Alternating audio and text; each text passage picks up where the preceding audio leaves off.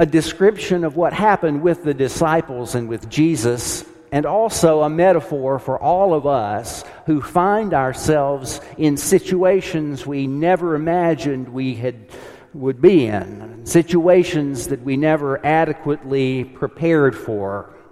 We find ourselves in this boat, tossed and battered by things that we simply can't control. We've got anxiety about what comes next. We live in an anxious time.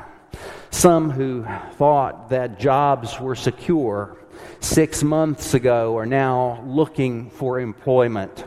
Some who had no health problems whatsoever 3 or 4 months ago have discovered that even in the midst of pandemic, things like cancer and need for hip replacement and knee replacement continue, whether there's a pandemic going on outside or not. There are some of us who know friends and family members that have had a devastating diagnosis in their lives in the last few months. There are unexpected career changes. There's family turmoil. Some of you know intimately about family turmoil. Everything was fine at Christmas of 2018, and at Christmas 2019, people who were fine a year earlier were yelling at each other over the turkey and the ham. And here it is, almost 3/4 of the way through 2020, and those who were yelling at one another at the end of 2019 aren't even speaking anymore. There are 100 storms that we can find ourselves in. We are in this boat. We are battered by the wind. We don't know what's coming next, and we wonder whether the boat will turn over or whether somehow we will make it to the shore.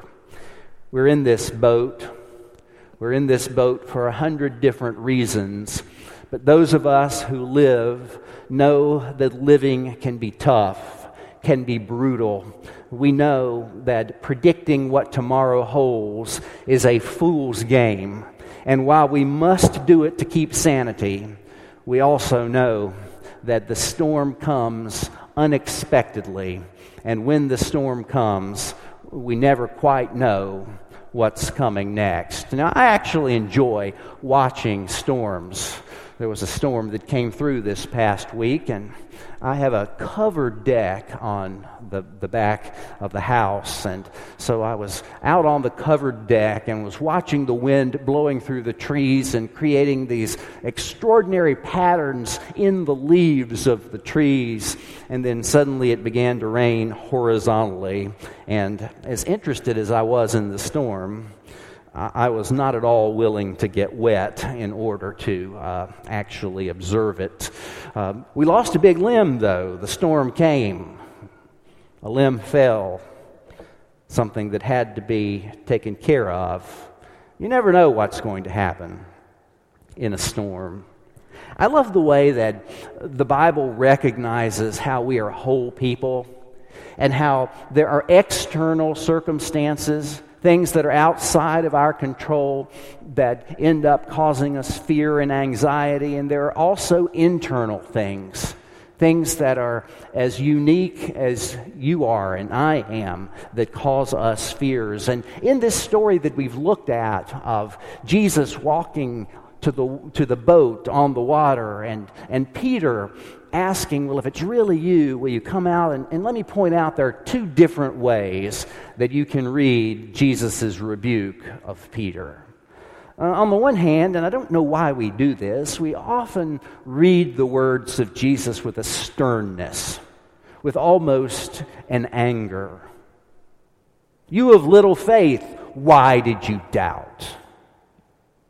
On the other hand, it's just as easy for me to read in this paragraph a Jesus who recognizes that Peter has gone beyond his comfort level, that Peter is doing something that nobody else has ever done. And I asked myself as I was reading this over the last several weeks, what would it feel like to walk on water? Is it like stepping out onto ice? What happens when a wave comes up? Do you have to balance yourself in odd ways? Who knows? But whatever it's like, Peter had not experienced this before. And instead of the angry Christ who says to Jesus, "Why did you doubt?"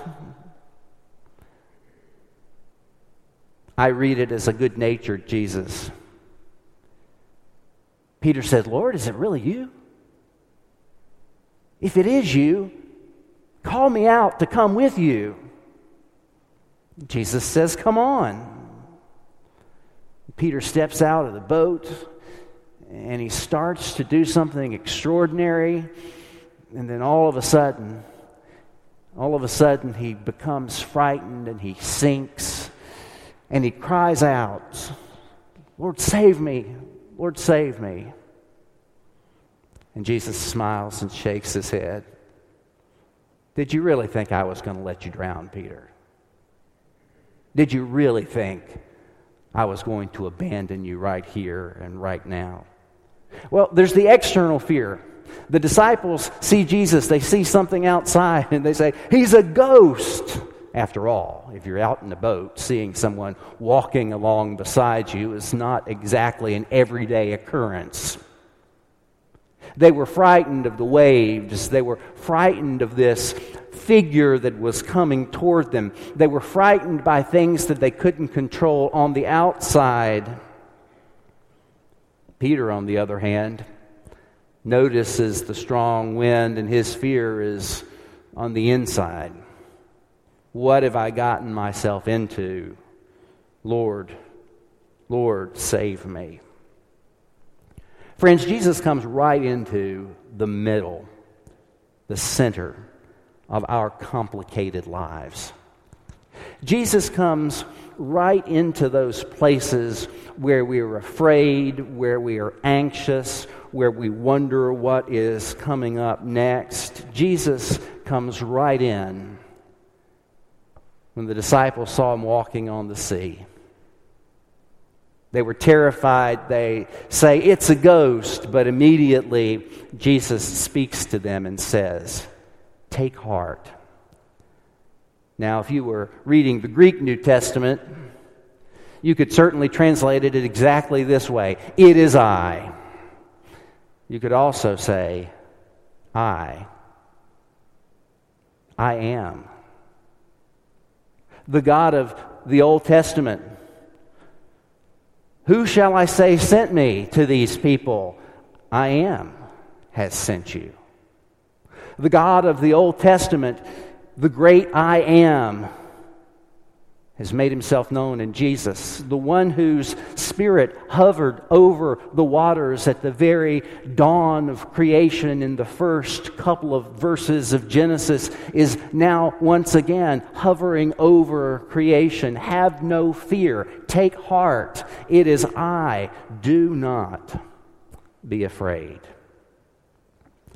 And even in fear, there is this blessing in obedience. I love Peter's enthusiasm. You can say a lot of things about Peter.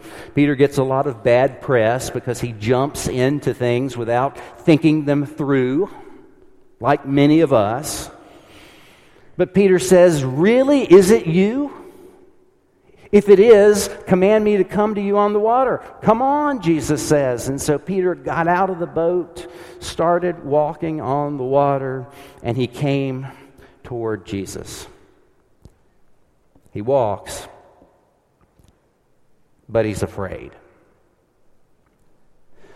One of the things that is beautiful about the 66 books we call the canon of the Bible is that there is this collection, the book of Psalms, 150 of them, that the whole range of human emotions, from fear to joy to doubt to trust, all of these emotions come in the book of Psalms, and in many parts of the world and in many seasons of Christian history and Jewish history, the men and women of Christianity and Judaism would have known, if not all of the Psalms by heart, they would have known most of the Psalms by heart.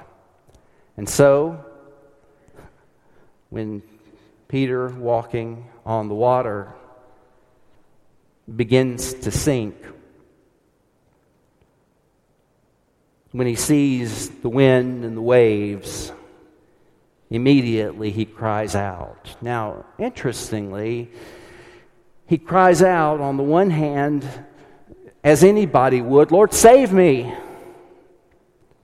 But he cries out in a prayer that would have been right there in his prayer book. It would have been right there as one of the prayers that he would have known and have learned.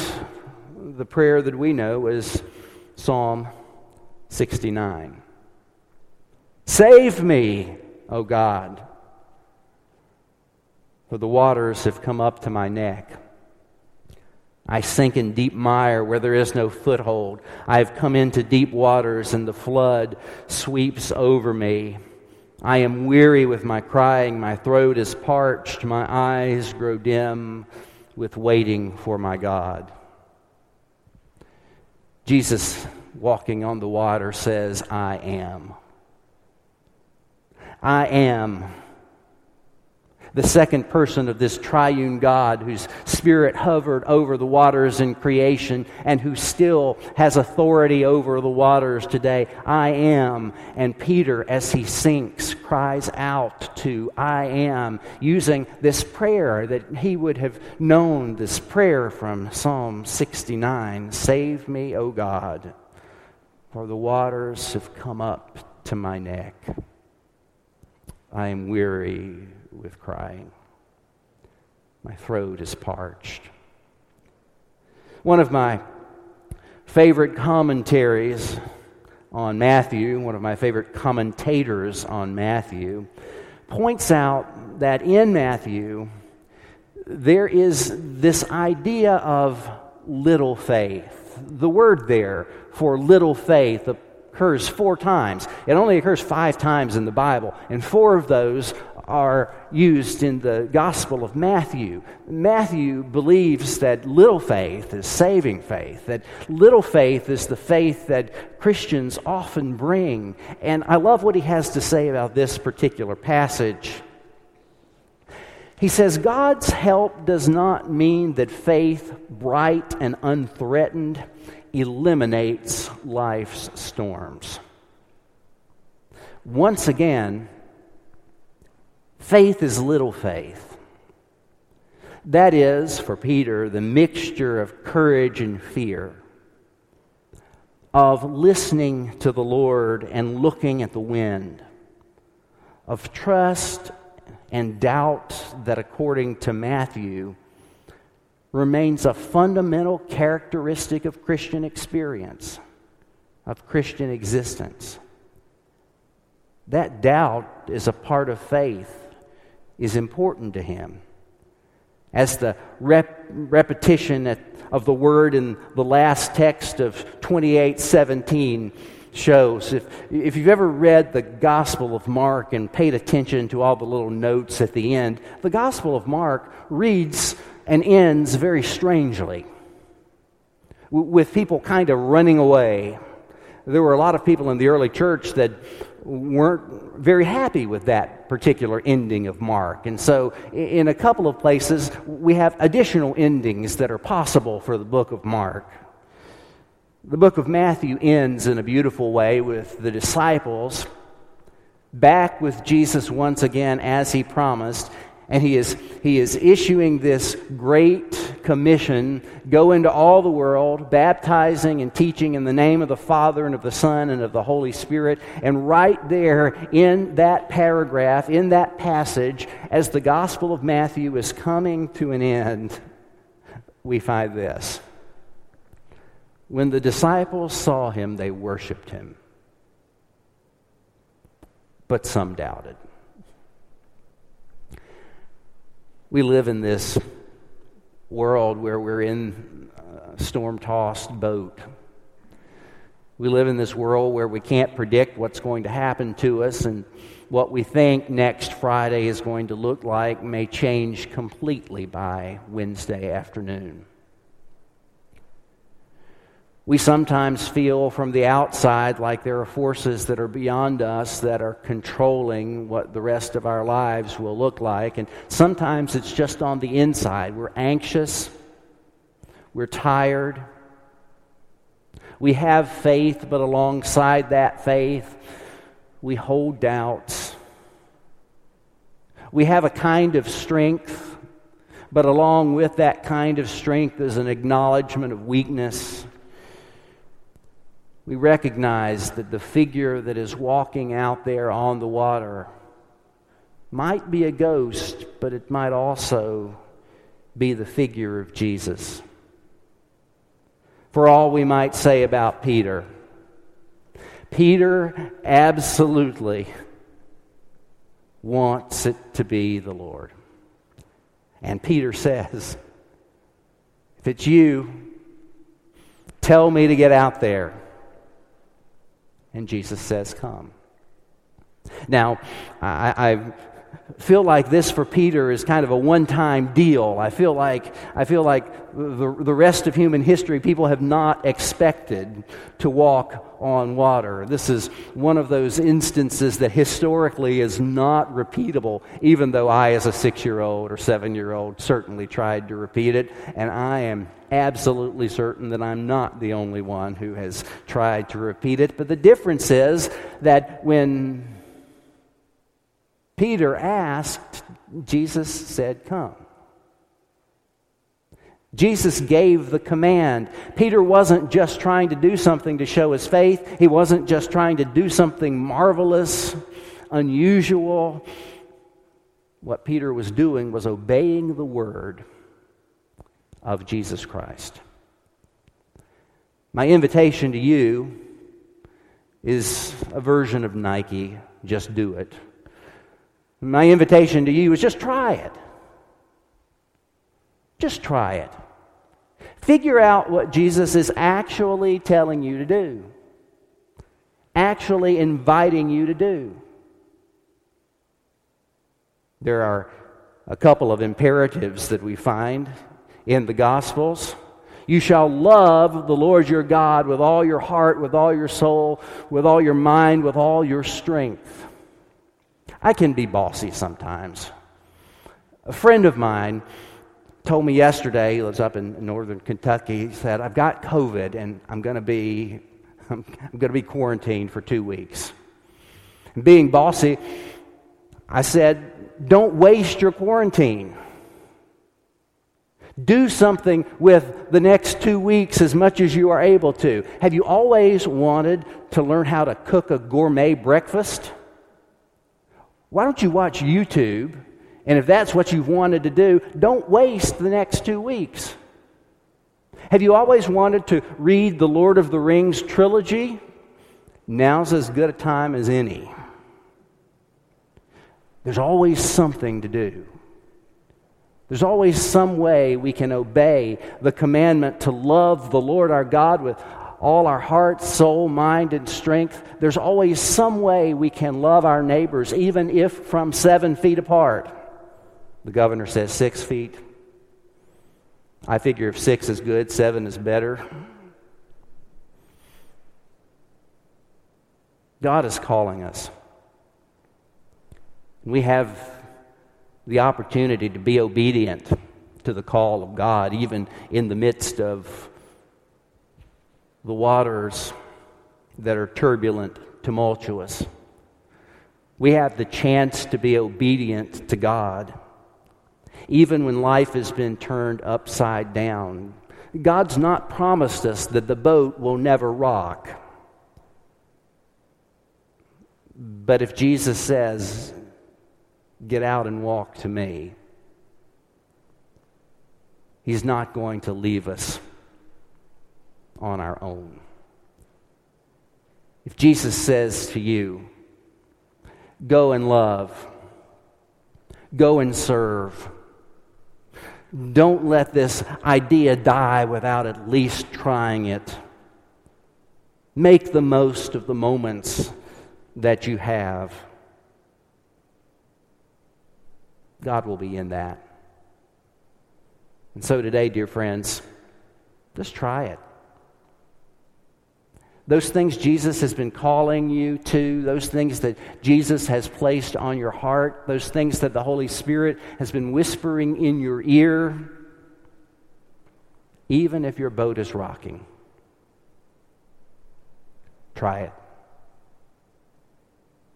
And God will be with you in that intersection between faith and doubt, strength and weakness, joy and sorrow, fear and courage. Just try it. In the name of the Father, and of the Son, and of the Holy Spirit.